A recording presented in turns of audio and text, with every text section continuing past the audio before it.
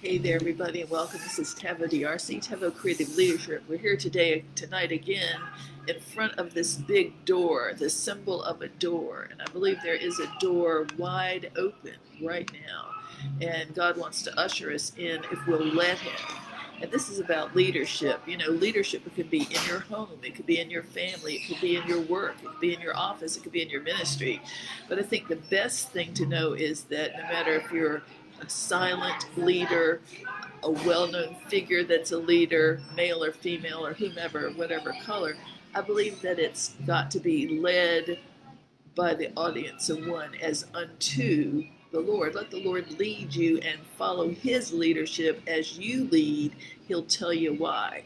Many times we need more of God to guard ourselves before we can try to get out to anybody else and help them. That could be a mother, that could be a father, it could be a leader because of the pressures, the tests, the unique situations, the real things that happen in real life, including ugly things. Many times there's snafus, things that don't go well, and there's sort of people that may be like poisonous persons. But one thing I've found is that when we're standing before the Lord by ourselves, it may be peculiar, it may be unloved, you may be not understand it, God is there. And I'm thinking of tonight, Psalm 121 verse 1. It's my verse, a key verse in my life. One of the things is when there are difficulties, there's situations, there's accusations, people won't cooperate. You know, some people even in ministry won't cooperate because they don't even, they just don't even know how to love people. Then you have to go to God and not say anything, but just pray, praise, and then say, Lord, what do I do? Now what do I do? And that's it. And so there are times when you get an emergency, a prayer need, and you don't have anybody that you can have confidence in. You're put in a place where it's just you or just your family, whatever it is, your business. So I'm thinking of Psalm 121, verse 1. I've used it a lot. I've even stood on it, even lately. It says, I will lift up my eyes into the hills from whence comes my help. Now you can have a door that's a closed door, and you can have a door that's an open door, and you may not know exactly how to get to the door, around the door, or do you really want to know what's behind the door? You know, it could be good or bad. So you need to know your confidence by yourself is with the Lord about the door. And, you know, the Bible says about Jesus, He said, I am the way, the truth, and the life. Nobody comes to the Father except by me. So Jesus is the door, and through Him, knowing Him and being mature, we can pray and He can deliver. He can give you ideas. He can give you sent persons. He can give you the puzzle piece that gets to the next move that you need to do. And that's what I'm finding, that a lot of things are slow, really slow. You don't know that. How are you going to get to this big answer to prayer? You don't know. So what you have to do is you don't have to know about how it's going to happen. That's the good news. You do not have to know the end result of every single piece of the puzzle, because many times it's too weird and clueless and extreme. So with this way, you're going to look not to yourself, not to the ones you love, not to friends, family, or foes. You're looking at the Lord and say, I will lift up my eyes, my heart, to focus on the Lord so only He can touch me, tell me, tweak me, and tell me what to do next, how to follow. Now, when we look at the illustration of Jesus Christ, you know, He was Mary's son, and He grew up, and He hadn't had His time of being, you know, He's in His 30s. It was about not quite His time to go out and show Himself as the Messiah Savior. So the Bible says that one day Mary and Jesus went to a family friend's wedding, the wedding at Cana, and that's where Jesus ended up doing His first miracle.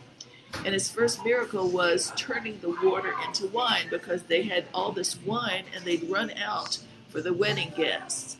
And so Mary was concerned, compassionate, and so she said to Jesus, because she knew His private side of His wonder-working power. So she said, Jesus, just go ahead and pray, and I know what you can do. You and the Lord, your Father, God, can turn that water into wine. And He said, first of all, Mom, it's not my time yet, you know, like a real kid. but he still honored and respected her and loved her, and he was compassionate.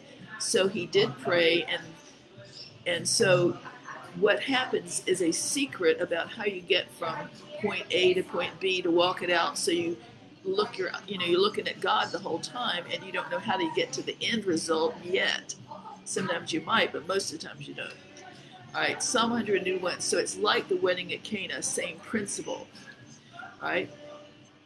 Mary said to the servants, whatever he says, Jesus, whatever Jesus says to you, do it.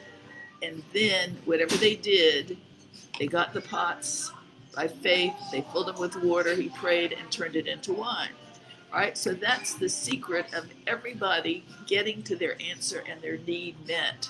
It may be very slow, it may be quick, but usually it's slower, because as it's slower, we have to learn more about God and ourselves. He uses those times of pressure to say, you know what, you really got a lot of fear in there, or you really don't have a lot of love in there, you're pretty short-tempered.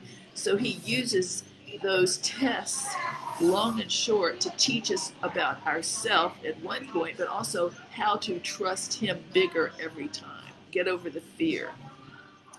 So the secret is not a formula, because nobody is the same life, nobody is the same type, nobody is the same situation, nobody, all right? So the issue is, in your fashion, over where you are, you would say, Father, I got this huge impossible deal, I can't figure it out. I have a door, but it looks like the people that know me most, the ones that are in my company or whatever, they black marked me, because you can have weird stuff and personality conflicts and stuff, evil. So you're not moved by that, though, because you know the Lord, you're a Christian, and you know the peace of God as know him as your Savior. So you say, I'm not going to be moved no matter what it looks like. They put a black mark against me. They're talking about me. They're putting me down. They're racist. They're biased. They're misogynist, whatever. Proud people. Don't worry.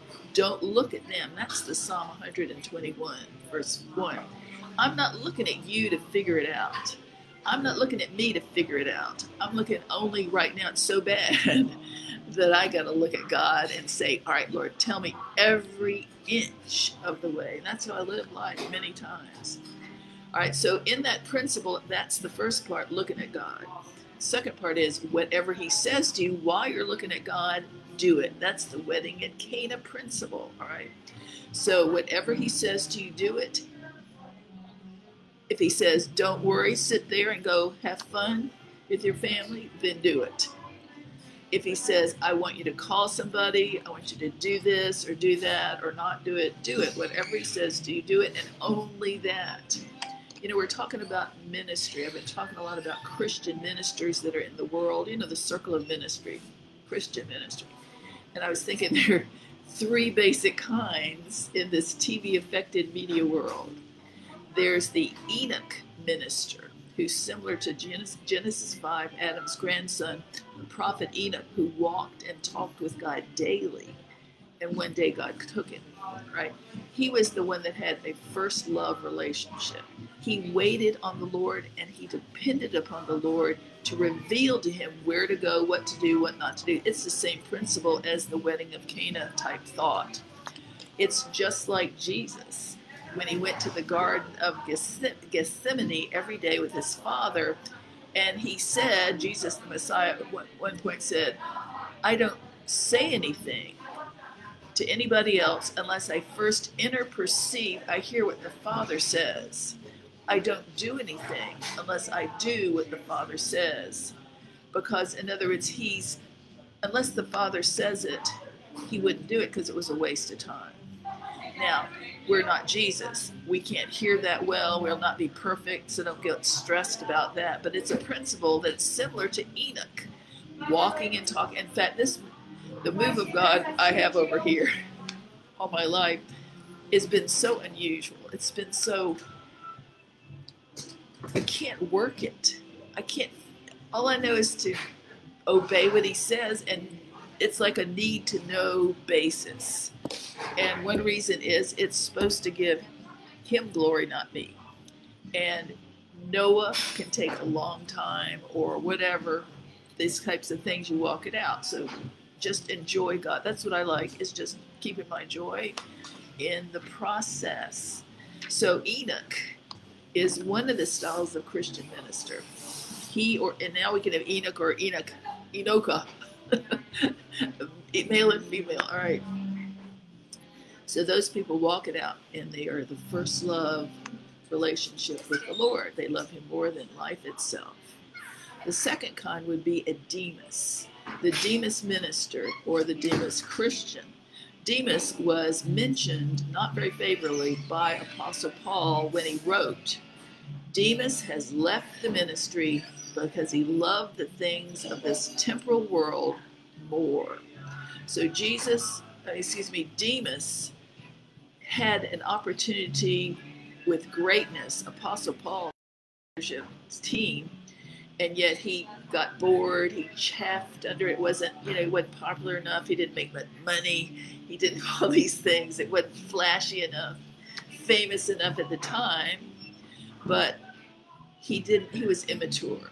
And so we don't want to be a Demas, because Demas loves money more, possessions more, living his real own way more than the Lord. So, all right, that's the first and the second one, Enoch type and the Demas type. All right. Demas, I think of the word in the last days, there will be a falling away.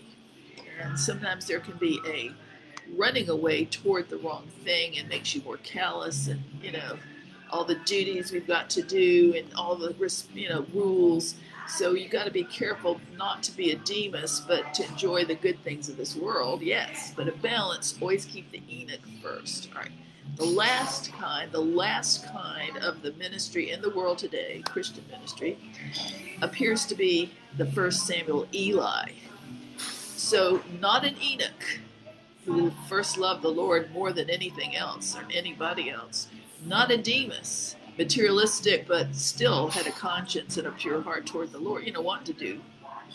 Enoch, Demas, and 1 Samuel, we have Eli, the temple high priest, and his good old big boys, his two sons, Hophni and Phinehas, who were his staff, his own ministry staff. He was the lead pastor in modern day terms, and they were his associate ministers. Well, if you read through the first 3 or 4 chapters about Enoch and the good old guys, they were past Demas. They were not even near Enoch. They were past Demas so much that they devalued people, God's people. They put pressure on the people, God's people, to bring them money, or the offerings, the fat of the slaughters of the offerings, sacrifices. And the two sons were so corrupt that they pressured people, even had a helper to pressure the people so they could take the income, take the offerings of the Lord and use it for themselves. Also, the whole group of them devalued women. They were misogynists. Why? Because the two associate high priests of the temple were known for their corruptness. They slept with the women that came to the temple, and Eli did nothing. That means he didn't care, or he just was turning a blind eye. Oh, boys will be boys. Boys will be boys.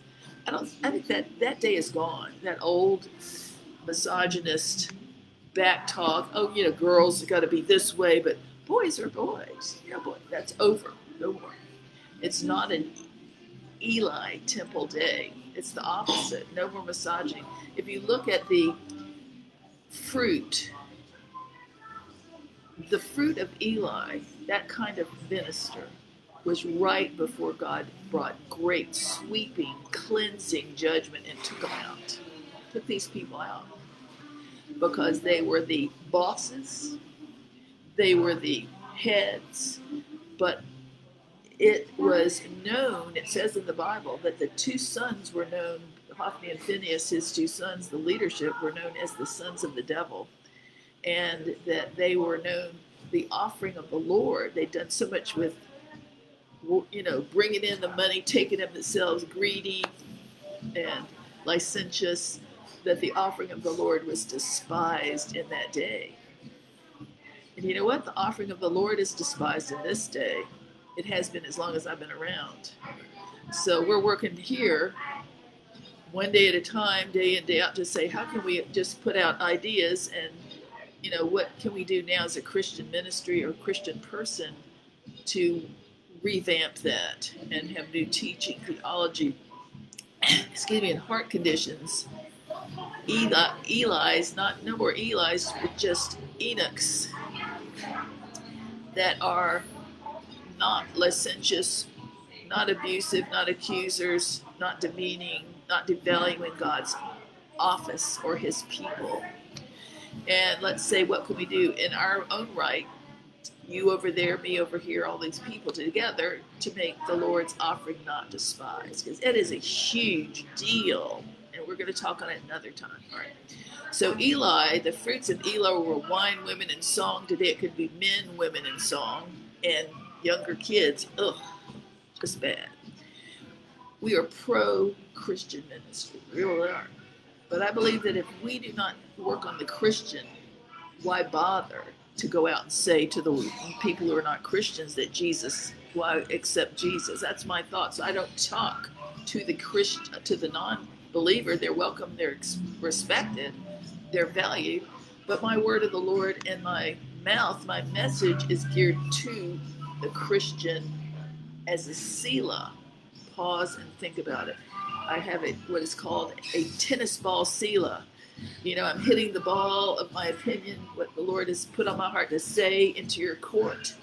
And then it's up to you to figure it out. What you hear is really from God for yourself. I'm not going to be a dominating autocrat.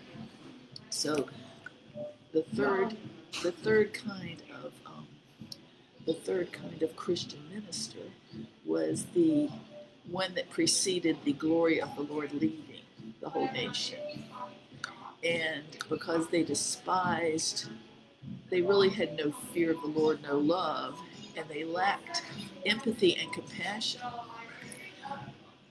Eli must have been really either weak because he was too scared to discipline his own two sons. Maybe they were controlling. That happens. Maybe he was just too tired. Maybe he was just like, boys will be boys. Maybe he was just dull of perception. We don't know. But when you look at the way that he treated the lone woman, there was a lone woman named Hannah that came to the temple steps in 1 Samuel. And she showed up on the steps on Eli's watch. She was sitting, taking a break on the porch. And the backstory of this woman, this lone woman, was she was Hannah. And she was persecuted because she loved the Lord. And she was the favorite wife of the two wives, Peninnah and Hannah. Elkanah was her husband, and he loved her. And she'd gone off because the other wife had many children. She was barren, and so therefore she was persecuted. Well, she goes to seek comfort at the house of the Lord, compassion. And she goes and she's weeping on the steps alone, no man beside her. And it triggers Eli at first. Instead of having, what's wrong? Like a real person who loves God, a real compassionate priest. At first he was jaded. He said, she's drunk. From my experiences, it was like one more typecast, one more problemsome, overly emotional, bothersome little woman. That's the old Levitical patriarch type view of, cynical but suspicious and also unloving, disrespect, treating them as less. Well, after fashion, so we look at the character. That's a lone woman, symbolic. Could be a single woman, but it was married, or one there, and it was a test, a red flag about teaching today in a lot of these circles. Really, it is. So Eli does quickly, for some reason, his heart changes. He addresses Hannah and gives a great prophecy. Turns out Hannah, the lone woman that he didn't value, he devalued her, demeaned her at first by accusing without speaking to her. Turned out she turned to be the mother of the first prophet of the nation of Israel called Samuel. Isn't that amazing?